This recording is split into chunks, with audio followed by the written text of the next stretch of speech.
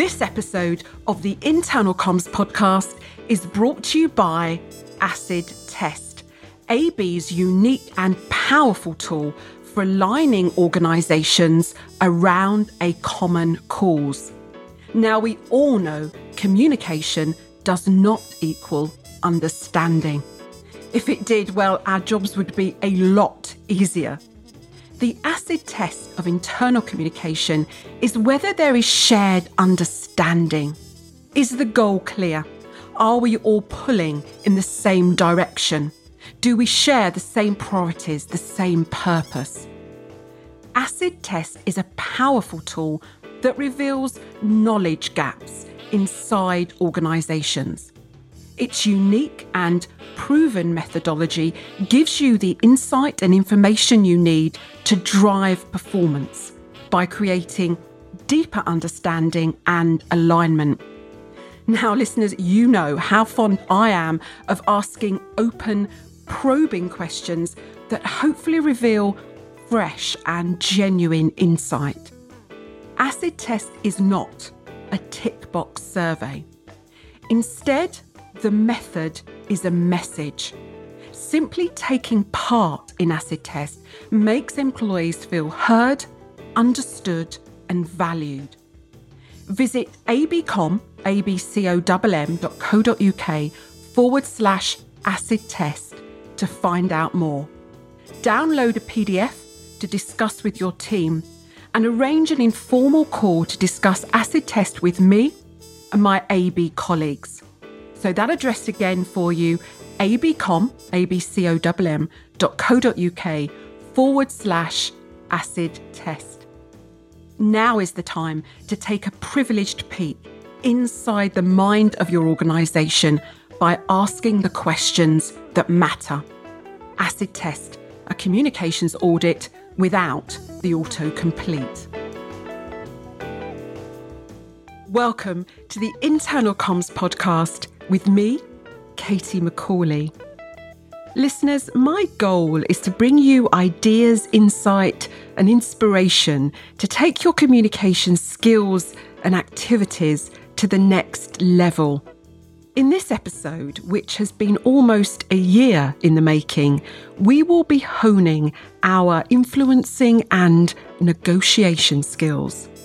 I've long been fascinated by what the world's leading hostage negotiators can teach us about persuasion, listening, and instigating behaviour change.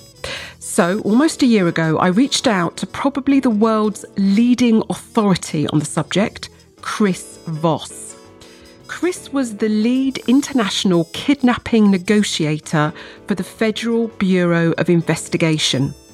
In all, he spent 24 years with the Bureau, persuading terrorists, bank robbers, and kidnappers to change their behaviour.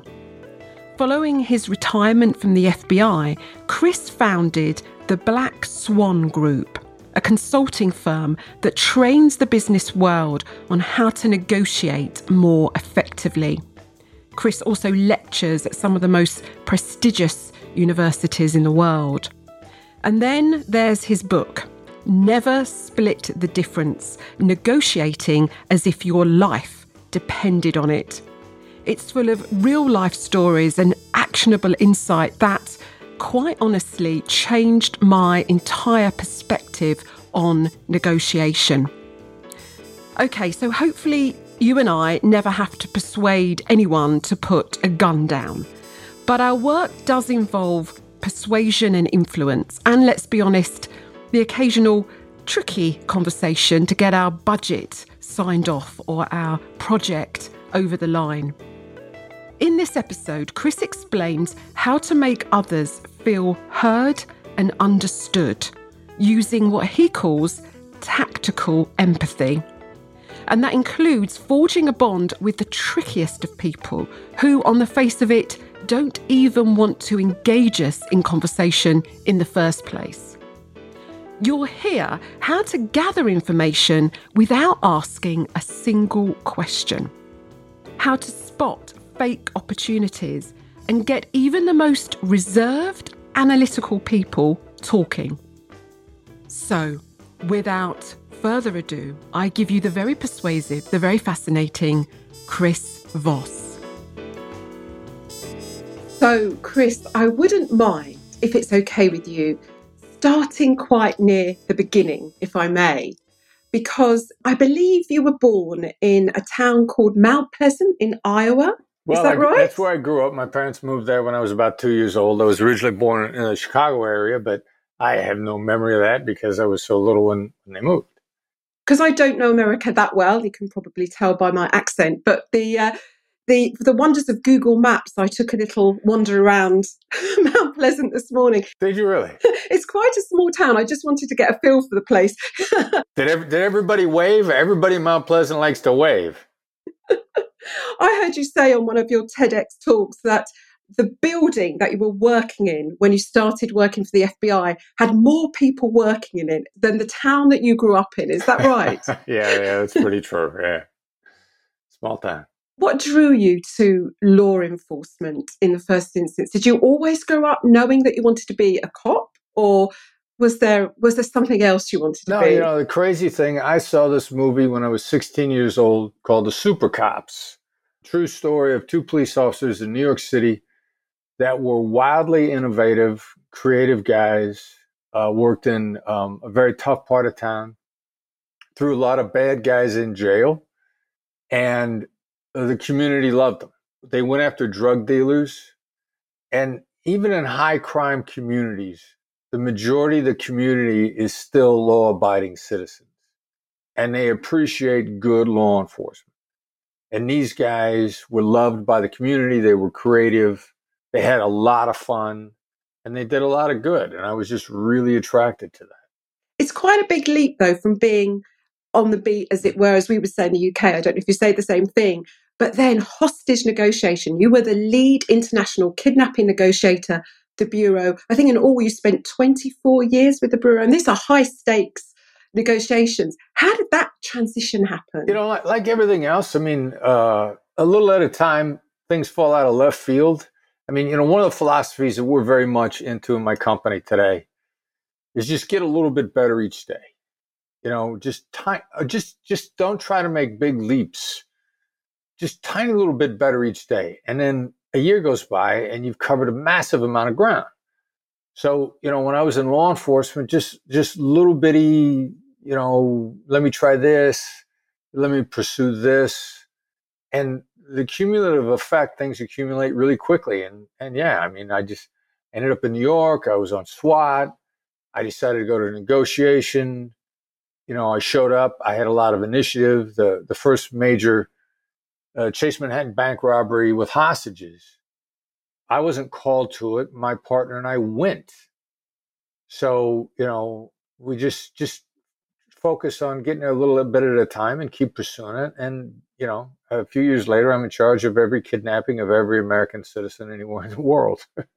That's amazing. So I read somewhere that's over 150 different negotiations of that kind. That sounds incredible. Yeah, it's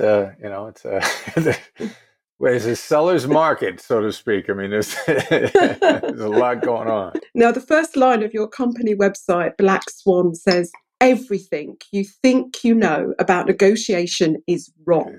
Yeah.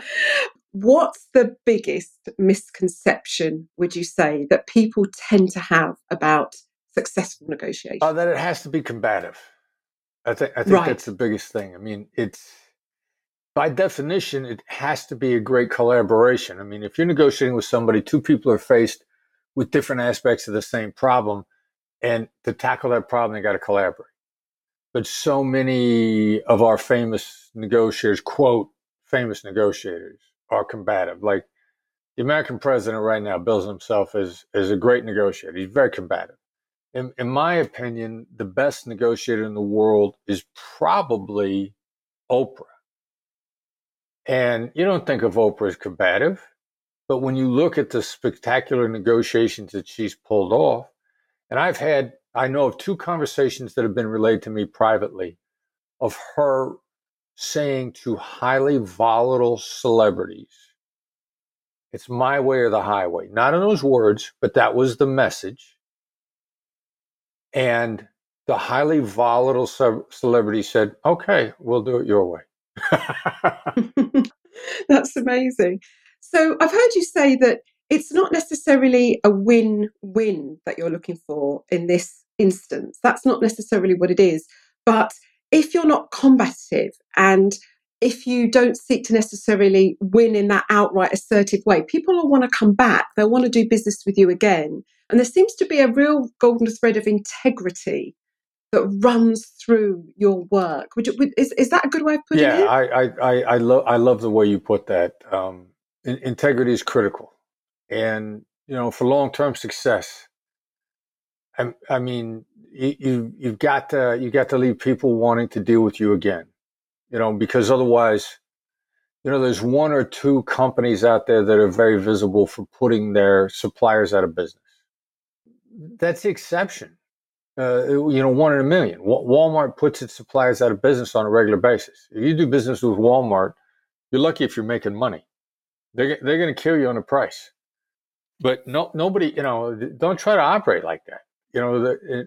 Quietly, there are more Oprahs than there are Donald Trumps. Yes, absolutely. Warren Buffett, he's got to be a brilliant negotiator. You don't hear about him bragging about how he beat anybody into submission. I mean, Warren Buffett saved the American economy in 2007, 2008. That's how influential that guy is.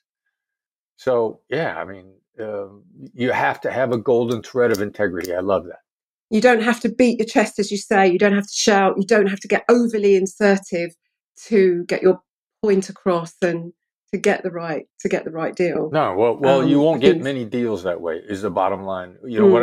When we've seen consistently the people that we coach on a weekly basis, someone that we're coaching says this deal will change my life, and they'll probably end up saying that 4 or 5 times this year.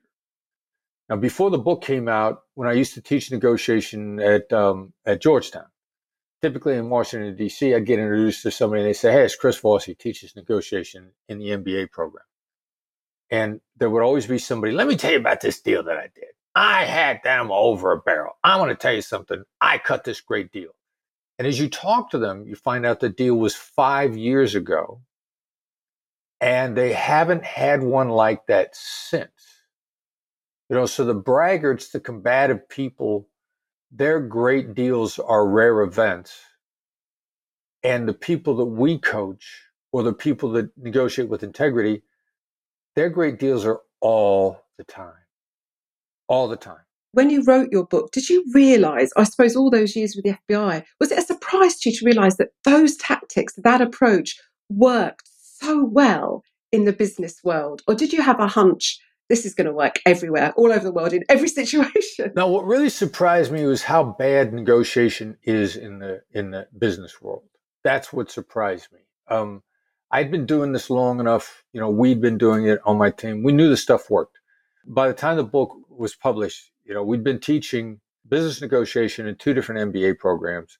Students were killing it right and left, just making spectacular things happen, and the book is full of stories of those students doing it in the real world. So we already knew it worked. What I didn't really appreciate was the depth of really bad negotiation that exists in the business world, which, since nobody knows any better, everybody thinks it's good. And that's one of the great advantages. If you study negotiation at all, if you pick up any skills at all, you're going to be able to begin to make an impact in your life immediately. I mean, everyone has got to go out and read your book, buy your book, because it's also a fantastic read, because there's so many real stories of your experiences in there. So it's a jolly good read. Thank you. Aside from all the wonderful things you're learning as you're reading it as well. I want to start with not what you say, but how you say it. And you have a phrase that really caught me. You said your inner voice betrays your outer voice. Before I read your book, I'd go into every negotiation, my heart would be beating, my palms would be sweating, and I'd be really anxious. And I was thinking to myself as I was reading that, you've lost before you start, Katie. How do you change your mindset, though? How do you get into a more positive and confident frame of mind? It's almost a reality reset. A couple of years ago, I'm prepping for a negotiation, and the person I'm getting ready to talk to, we'd been in business for a while, and I was just fed up with this person. We got into business with him for strategic reasons, but we knew the person was deceptive. We knew there was a certain number of integrity issues, but we liked the strategic reasons anyway. So we're getting ready to renegotiate the deal, and I'm thinking about the lack of integrity on the other side, the deception, and I keep imagining myself becoming angry with this person, which in point of fact is a means of preparation, and my preparation is wrong. And I'm trying really hard, and I just can't trigger the right words in my mind. And then I sat back and I thought, the reason why this person is pursuing us so diligently is because we're so good at what we're doing. They're horrified at not doing business with them. So in point of fact, I'm actually lucky to be in this conversation. It's a result of success. This is a success problem. And as soon as I said as soon as I was grateful, my mindset switched immediately. I mentally came up with the things that I needed to say, and I could put it off to the side. What's the rambling dissertation here? If you're in the first world, you've already won. The developed world, the verbiage changes every few years. I'm a 1980s guy. I'm still using terminology from before the internet. But, I woke up in the United States. If you woke up within 10 feet of running water, you already won. I mean, the hundreds of millions of people that woke up this morning and had to take a walk just to go outside of wherever they woke up, just to go find running water. That's the majority of the planet, the developing world, Africa, you pick it. If you didn't wake up there, you woke up with advantages the majority of the world doesn't have. I love, there was an American football player, O.C. Umenyiora, I think was his name, grew up in Africa. He's playing for the New York Giants. He's telling his family about what it's like to live in America. And he says, in America, they have sidewalks that go up to your house. And his family in Africa was saying, like, really? So the point of fact, what problems do you, if nobody in your family's on their deathbed, if you woke up within 10 feet of running water, if you didn't legitimately have to worry about getting killed today, and there are some people in the United States, the neighborhood is so tough, they got to worry about whether or not they're going to make it from the front door to the sidewalk. But if those aren't actually your concerns, if you don't have a legitimate concern about whether or not you're going to make it to sunset, you're probably living a better life than the majority of the planet. So it's all really about perspective and getting the perspective right before you go in. And also, I'd love to talk to you a little bit about listening. Again, before we start talking about what we should be saying in a negotiation, because you write, the guy listening has the control, not the one talking. Yeah. Now, why is that? Why is the listening this superhuman power that we all have? We all think we're probably good listeners as well, actually. I bet we're not. Yeah, it's like any perishable skill without practice, conscious practice. You're not good at it. No great athlete in any sport only plays the games. They all practice, they all rehearse. I used to talk about, everybody in the world knew who Tiger Woods and still does, basically. But when he was on top of his game, Tiger Woods had a coach. He practiced. He spent time on a driving range. I mean, the reason he became great was he practiced all the time.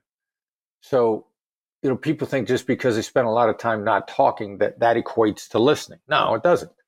Without people pointing out to you the subtleties of what you're listening for. I mean, that's one of the reasons that we created the term tactical empathy.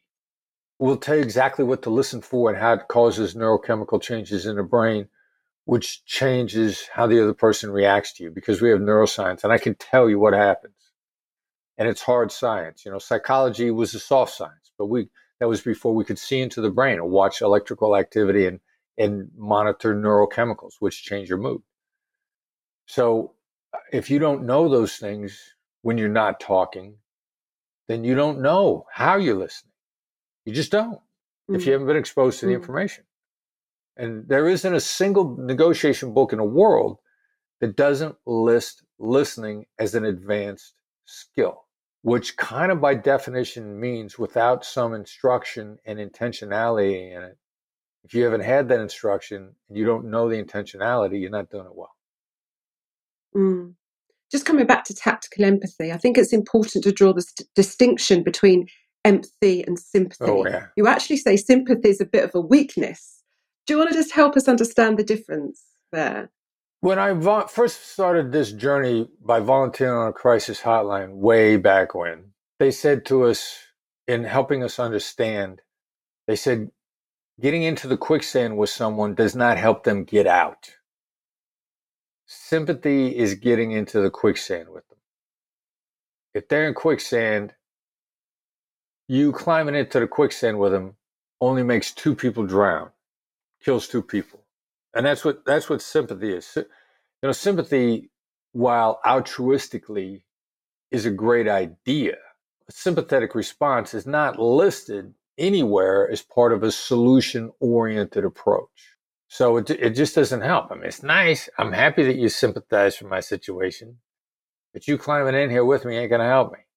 As a matter of fact, I probably need your outside perspective, but I don't need you to hammer it with me, because if I'm in a quicksand, there's something here I'm missing. Maybe it's just what my perspective has given me. So yeah, there's a huge difference between sympathy and empathy. Daniel Goleman's, one of the books that he wrote, Focus, I think in the chapter, The Empathy Triad, he talks about cognitive empathy, which is very close to tactical empathy. And it ain't got nothing to do with feeling what you feel. It is all about me getting a good, accurate picture of what you feel. But I don't have to feel it to get an accurate picture of it. And Goleman points that out. And Daniel Goleman's a much smarter dude than me. So this is about really understanding someone's intention, what's driving their behavior, maybe their values even. Yeah, it's understanding what's driving their behavior. And then we've got some cheat codes, if you will, in advance. In hostage negotiation, we always look for the loss. And then, so I thought, okay, so in crises where someone is so driven over the edge, a loss is driving them. But maybe that's only in crises. And then in 2002, Daniel Kahneman wins the Nobel Prize in Behavioral Economics for saying that loss stings twice as much as an equivalent gain, prospect theory. Now, he didn't say in crises. This is all humans and all behavior. All humans and all behavior. Loss is the dominant driving force. And I remember thinking like, wow, I was given a set of tools to help people cope with loss a long time ago. I just didn't know it applied to everybody all the time. So that's one of the cheat codes. What's driving the person, whatever the decision making is. Now we have statistics, sales statistics. 70 people make a buy to avoid a loss. 70% of the behavior. We live in a loss, I happen to live in Las Vegas, but I've always used the analogy, we live in a Las Vegas world, play the percentages. Percentages are that your decisions, 70% chance are being made based on your perception of loss. Hostage negotiation skills are completely built for that. So the hostage negotiation skills were built for human behavior. We just thought it was crisis, but it turns out to be human behavior. So by understanding someone's loss and acknowledging that loss, you totally understand, I guess, what's driving them, and then you can have a conversation with them about that and the thing that matters most to them. Is that the idea? That's exactly it. I mean, and three things happen when you sort of acknowledge the loss or even call it out. They feel understood. So there's a bonding effect that it takes place. So now you're getting influence because they're bonding with you. The bonding is not necessarily a two-way street. There's in hostage negotiation, there was this phenomenon of Stockholm syndrome where the hostages bonded with their captors. captors didn't necessarily bond with the hostages. Good point. But the hostages Yes. were bonding with the captors. So somebody starts to bond with you. They also articulating the loss then deactivates the negativity around it. So then you're beginning to put them in a clearer headspace. And then once they're bonding with you, you're putting them in a clearer headspace. And now they're becoming simultaneously more open to listening to you. So the acknowledgement of the loss sort of is a triple whammy, if you will, and all of these things play in your favor. None of them put you in a worse place, but you get triple the effect that you're in a better place. Coming on to actually then the words that we use, I was particularly fascinated to hear that actually we're not striving for that yes. In your book, you talk about the importance of no, because once you've reached no, you know where the bottom line is for someone. They won't go any further. That's the kind of the hard barrier, if you like, around the conversation. Am I reading that right? Is that why we should look for the no? Well, first of all, the looking for the yes, getting people to say yes has become so manipulative. Mm-hmm. And such global manipulation, which is ongoing. I mean, if you Google momentum selling, and there's so many enthusiastic supporters of momentum selling, which is get them to say yes. Each yes is a micro commitment or a tie down. And then they have to say yes to the big thing. And people that are trying to gain a foothold on influence go like, oh, wow, yeah, I'll do that. I want micro agreements to tie them down and give them no way out. And everybody's had that game run on them multiple times.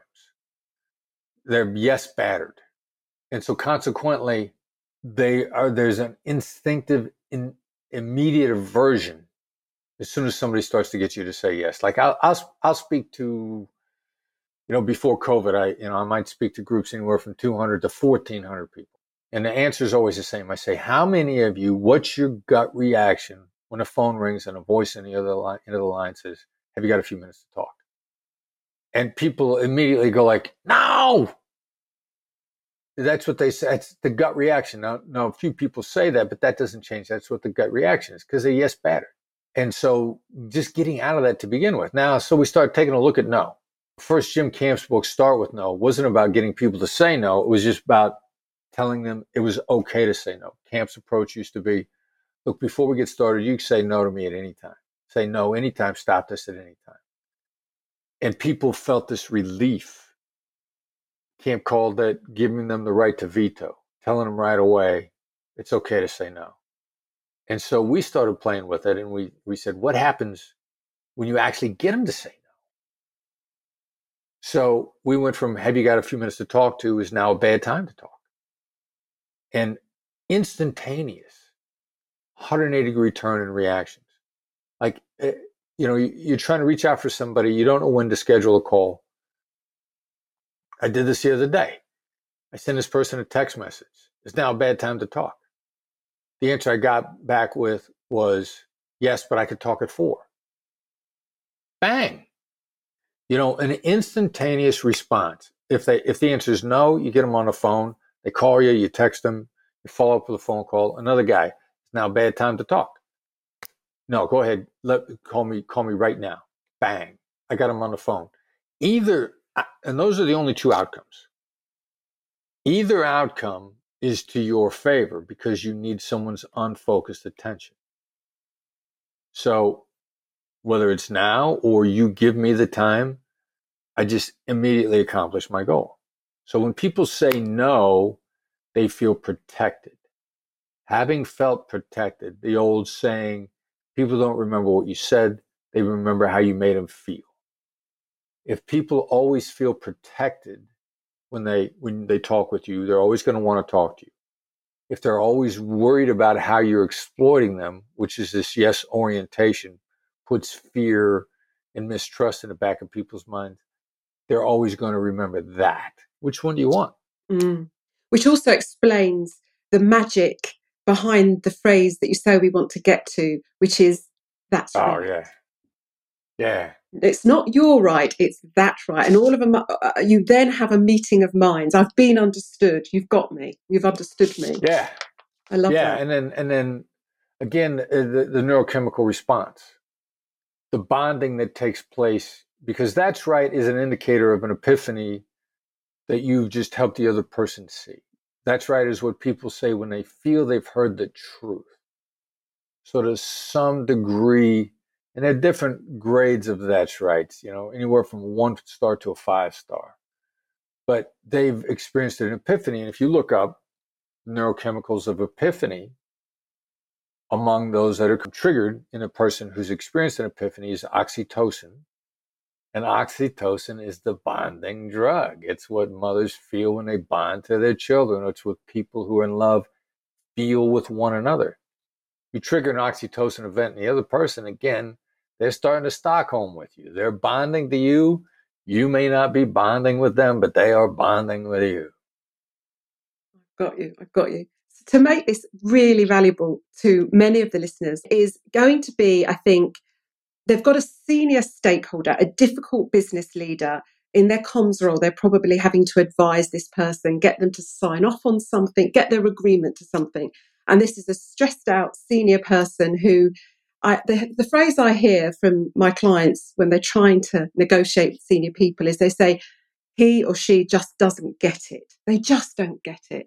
From what you're saying, we shouldn't be worried about them getting us. We need to spend more time getting them. In other words, understanding what's driving their animosity or the reason they don't want to sit down and listen or they don't want to agree. We've got to get more under the skin of what's driving their behavior. Yeah, and that's the shortcut. I mean, it seems ridiculously indirect, but it is the accelerator. It is the shortcut. I mean, if you're saying to yourself, they just don't get it, Ronald Reagan had a phrase, if you're explaining, you're losing. You're losing. You're losing them. You're losing a relationship. You're losing ground. Flip it around. And also demonstrating understanding, getting a that's right out of the other side. The crazy thing is it has a tremendous clarifying effect for you. The leveling that it does for you. I mean, it does more for you to get a that's right out of them than it does for them, and it does a lot for them. So there's kind of this virtuous circle as opposed to a downward spiral from the difference in the approaches. It's almost a reciprocal feeling that you're getting from that, where you both, there's been a bridge that's built, I suppose, between you, I guess. There's a bridge that's built, and you're going to get clarity on solutions if you can articulate it from their point of view. You're going to find clarity. You're going to see outcomes that you didn't see before. And many people, again, if you're pitching, if you're saying, they just don't get it, you're probably fixed on a goal. And if you're fixed on a goal, then by definition, you've got tunnel vision. You've got blinders on. And, you're missing better outcomes. I've heard you say, actually, that are you so fixed on what you want to achieve that you wouldn't actually settle for something better? Exactly. And I thought, Yeah, never be so sure of what you want that you wouldn't take something better. Yeah, exactly. So coming at things with a much more open mindset to actually say, I'm just going to survey the terrain here. Right. What do I have? Who do I have in front of me? Who are they? What's driving them? What's their value set? I might uncover an even better deal just by doing that from the sound of it. Yeah, well, absolutely. And I can explain to you intellectually why there's always a better deal. But until people have been willing to engage in a process and then discovered on a regular basis, if I just remain open, and we can say intellectually, we can say, all right, yeah, so just be open to a better deal. Everybody's going to say, yeah, okay, I of course I'm open. But then they get into a conversation with this approach, and I go like, I don't know where it's going. I don't know where it's going. I thought you were open. To be open by definition means you don't know where it's going. Yeah, so it takes some getting used to. How about those people, we do meet them in life that just, I don't know if they're introverted or for whatever reason, they just don't like to speak. You get monosyllabic answers. What's your approach in those kinds of situations where someone, whatever you try, they're just not being forthcoming? Well, one of two things: they're not forthcoming in the moment. That's an attribute of people that we refer to as analysts. And there was a CEO of a company we were giving some training to one time, highly analytical dude. He said, never answer an email sooner than 36 hours. So he's not responsive in the moment. He's monosyllabic when people are talking to him. Just, if you're patient, he'll talk. Now, our real dilemma in negotiations is when we ask a question, when we're seeking information, we prefer the information now rather than 36 hours. And Absolutely. so, what we did in my company was we took some hostage negotiation skills and we figured out how to get that guy or gal to talk to me now. What's shutting them down? Their trust issues. Analysts like to think through 75 potential outcomes. So how do I get them talking now where they don't feel like they've got to commit? Simple little things. And instead of with an analytical person, never say I disagree. Say, let's compare information. Because they're always willing to compare things because by definition, you're not seeking to tie them down in the moment. And so they go, let's compare information. I go, oh, okay, sure. Because there's no commitment there. Or the other thing I get the biggest kick out about analysts is they love the word dispassionate. How true is that? And so the crazy thing is they're very passionate about being dispassionate, which if you think about it is schizophrenic. Yeah, it's the old joke about atheists. The people that really have got the religion, it's just a different religion. They just very passionately don't believe in God. But it's that feeling, isn't it? It's true, isn't it? They have a very strong belief in not believing, right? Yeah, exactly.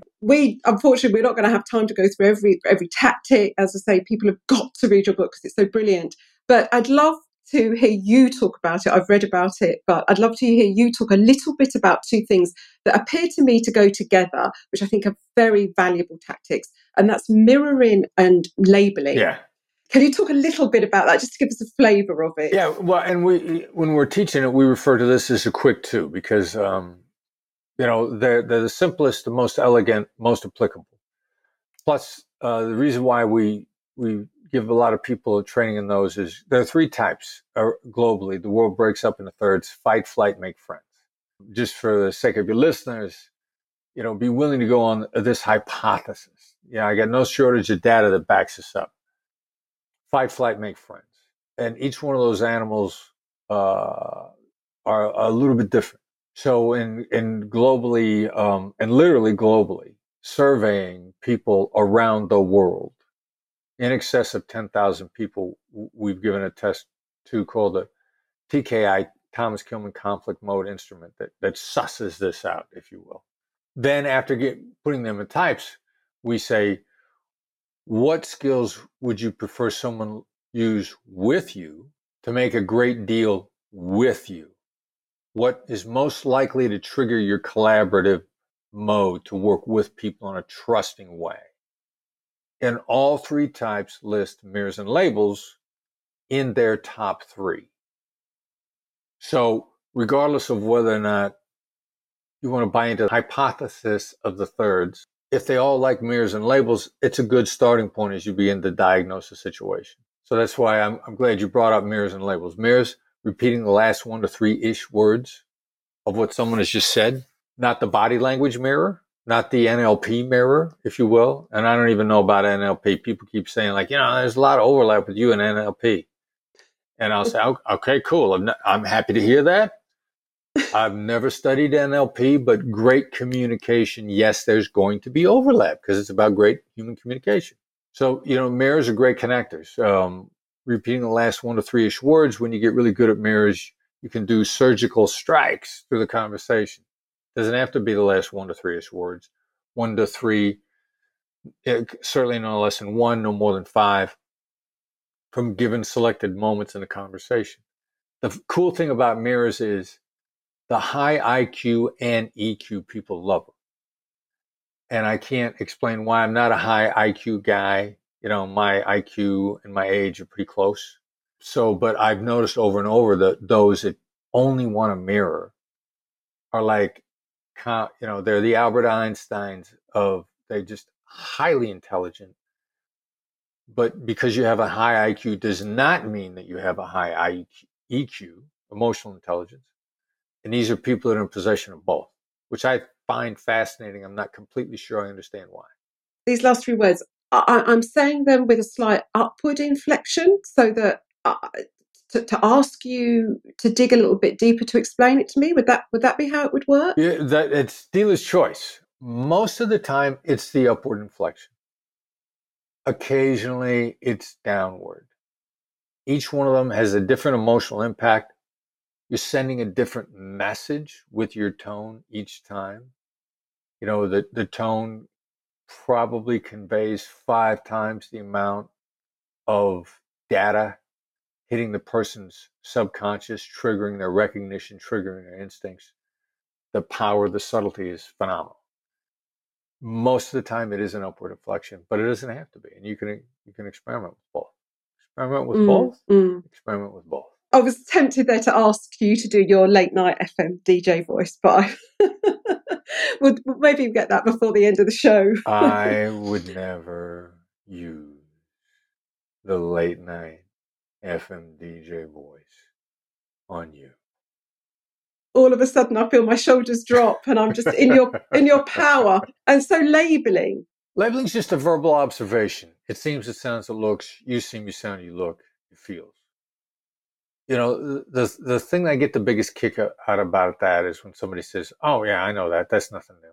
I get news for you. You don't know it, and it is new. You don't know what you're labeling, because most of the time people will label improperly. It seems, it sounds, it looks, it feels. Actually, every word in that is selected for impact. You seem, you sound, you look, you feel. Each word is selected for impact. The word "it" hits the brain differently than the word "you" does. I know how it hits. Seems, sounds, feels. That's a calibration of how you're trying to get in, an extension of how you pick up information, a way for you to trigger contemplation in the other person's brain in an intentional way. It's not manipulation. And I've had people walk up to me and go, yeah, I remember this. I say, look, if you could feel the answer here, it looks like you can see where I want you to go, and you would agree. And then I just did, it seems, it sounds. No, you didn't. What you just did was try to hustle and con the other side and plant feelings of distrust in them. So there's all sorts of bad interpretations of this. But the labels are the way to get the analysts talking. That's how we first discovered the immense power labels. We're at the point now where we actually, if we need information, we're coaching people to never ask a question. We're taught, most people know they got to gather information, and they're taught, well, ask good questions. No.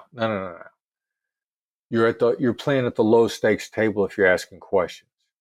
Your tactical application of labels triggers unvarnished downloads of information that questions never will. So we coach people, some of our training sessions, make a list of your questions. We're going to turn them into other tools, mostly labels, and we're going to show you how to get more information by moving from questions into labels. And you got to know what you're doing, right, in order to pull that off. Right. But coming back to my senior stakeholder who doesn't want to talk to me, saying something like, it seems like now is a bad time to start having this conversation with you, or it seems like this is a conversation you really don't want to have, is better than saying, do you want to have this conversation? Oh, that's brilliant stuff. I mean, that would be a perfect way to start that, because when you get the feeling they don't want to be in a conversation with you, they know they're generating that. If you ignore that, the message they're picking up is you're there to ignore their communication, which now triggers a downward. Why do I want to talk to somebody who's aware that I don't want to talk to them, and you're pressing on? But to immediately say, it seems like you're not comfortable with this right now, He's going to trigger relief on the other side and going to return some feelings of control back to them. And they're actually much more likely to continue as a result. I am just wary of the fact, though, that at some point, often with clients, they'll say to me, I've tried this, I've tried that, but no one gets it. And after a while, I have to say, you might just, well, I have this phrase that organizations get the communicators they deserve, but you might just need, you might just need to walk away. There might be another organization out there that deserves you more. When do you know that it's time to walk away? Actually, that's another thing we do. We help people diagnose that right up front. There's a saying that we use a lot. It's not a sin to not get the deal. It's a sin to take a long time to not get the deal. Ah. And we refer to this as proof of life. And we're looking for proof of life of the deal right up front. Because in point of fact, there's some data out there that indicates that 20% of your opportunities are fake opportunities. Now, we think the number is much higher. As soon as we start preaching proof of life, people are finding the number to be as high as 80% of the opportunities being fake opportunities. Well, what does that mean? That means you're now focused on the 20% that are real. And in the time that you chased a deal that you never got, you could have closed 2 that you would have got. So the acceleration is phenomenal, which is very counterintuitive. To start walking away from opportunities will mean you will make more deals. Point of fact, that's what happens when you realize that at least 20% of your opportunities are fake opportunities. What would happen in your effectiveness in your life if you got 20% of your time back? You don't actually increase any of the hours of the day. You don't have to work. You don't have to be Elon Musk and work 100 hours a week. You go from the equivalent of, you're working 40 hours a week. You get 20% of that back in effectiveness. You're 20% more effective, same hours.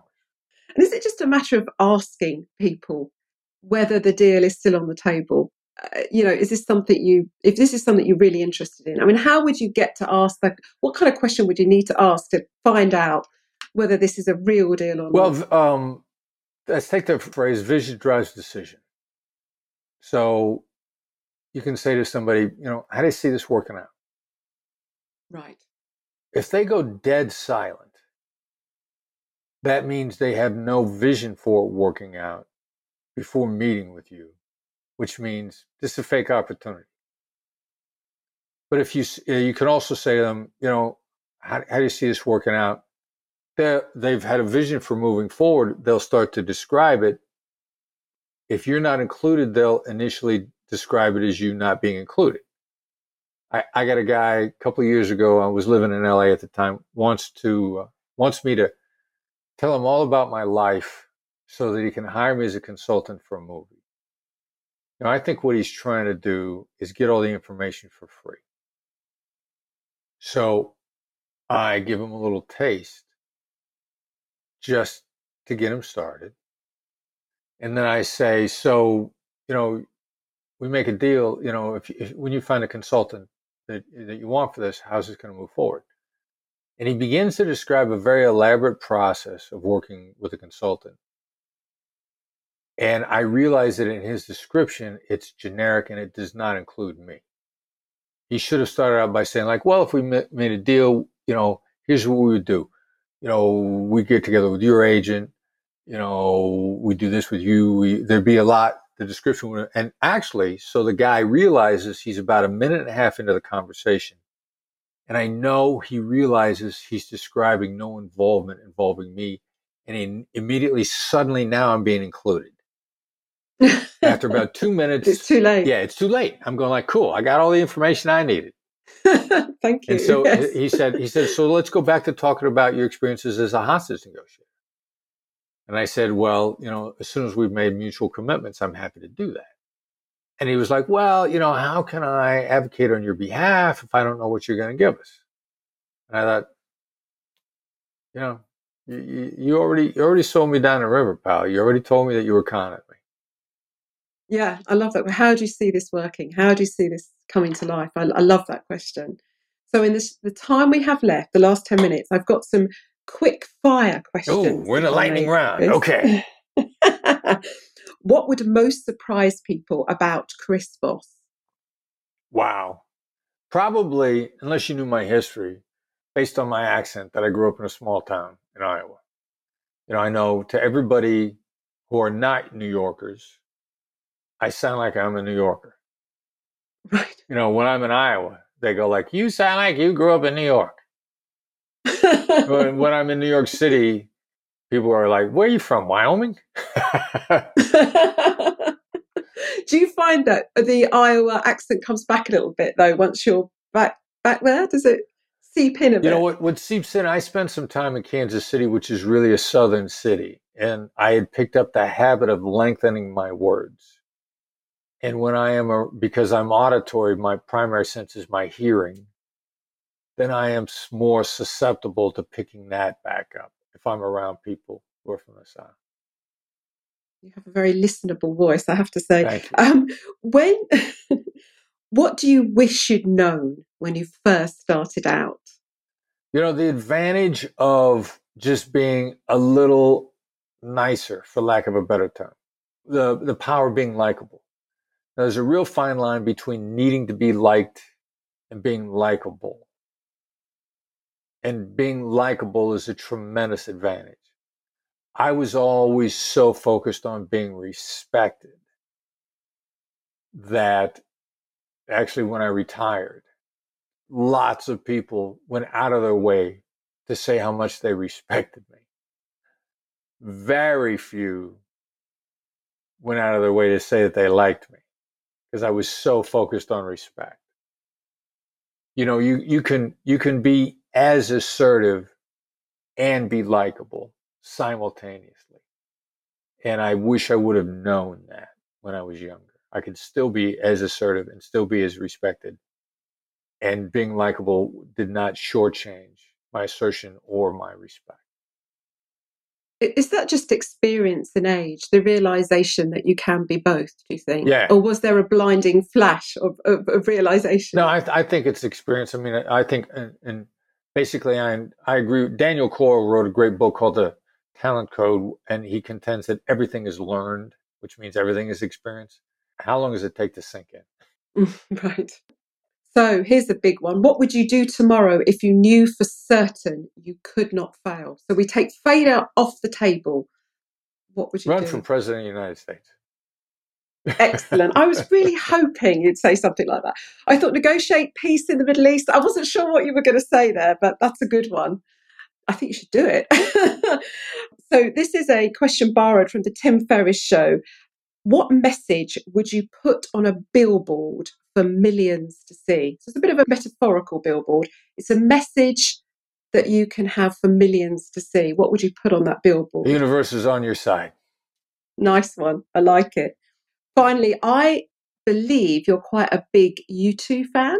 Is this true? No, in so many ways. The music and them as human beings. Okay, so your outro track to this episode, what's that going to be? What's your favourite U2 track and why? I love Elevation. That's one of my favorite songs. I mean, there's so much, so many, it's a long list of songs. But yeah, I love Elevation. Excellent. Thank you so much for your time. It's been absolutely amazing. I've loved every minute of it. Can take a moment to tell people about the newsletter? Yes, please do. Now, Yes. the majority of the audience is where? There's about 55 countries worldwide that listen to the show. All right, so wherever you are in the world, if you subscribe to the newsletter, it's complimentary. So you'll get it at 8 o'clock in the morning on Tuesday morning. Designed very specifically. You got Monday behind you. By Tuesday, you're ready to get in the harness. It's concise. It doesn't matter that it's free. What matters is it's concise and it's actionable. So, go to our website, blackswanltd.com. All spelled the way they sound. BLACKSWANLTD.com. Upper right-hand corner is where you can click on to go to the blog. All the past articles for The Edge. The Edge is our blog /newsletter. You can search them. You can also sign up there. The newsletter is a gateway to everything that we do. We've got a lot of free content on our website. You're going to get a long way with the book and the free stuff alone. We've got a lot of very specific, very high-speed training, if you will, which you will not be ready for if you haven't read the book. Take full advantage of everything free that we have out. The book's not free, but it's, wherever you are, it's affordable. Take it, the book and everything free that we have, you will begin to have an impact on your life, and then you really get ready to kick it up to the next level. So that subscribing to the newsletter is a gateway to all of that. And I'm absolute living proof that it works. So just before lockdown, I had to negotiate with a client over price, and I just put your book into practice. And I think the biggest thing that changed is my attitude going into the negotiation. I was actually looking forward to it. Wow. So rather than dreading it, I was looking forward to it. So it works, guys. It absolutely works. We will put all these links also in the show notes as well. So there's no way that anyone can miss any of this. Chris, thank you so much. Katie, a pleasure. An absolute pleasure.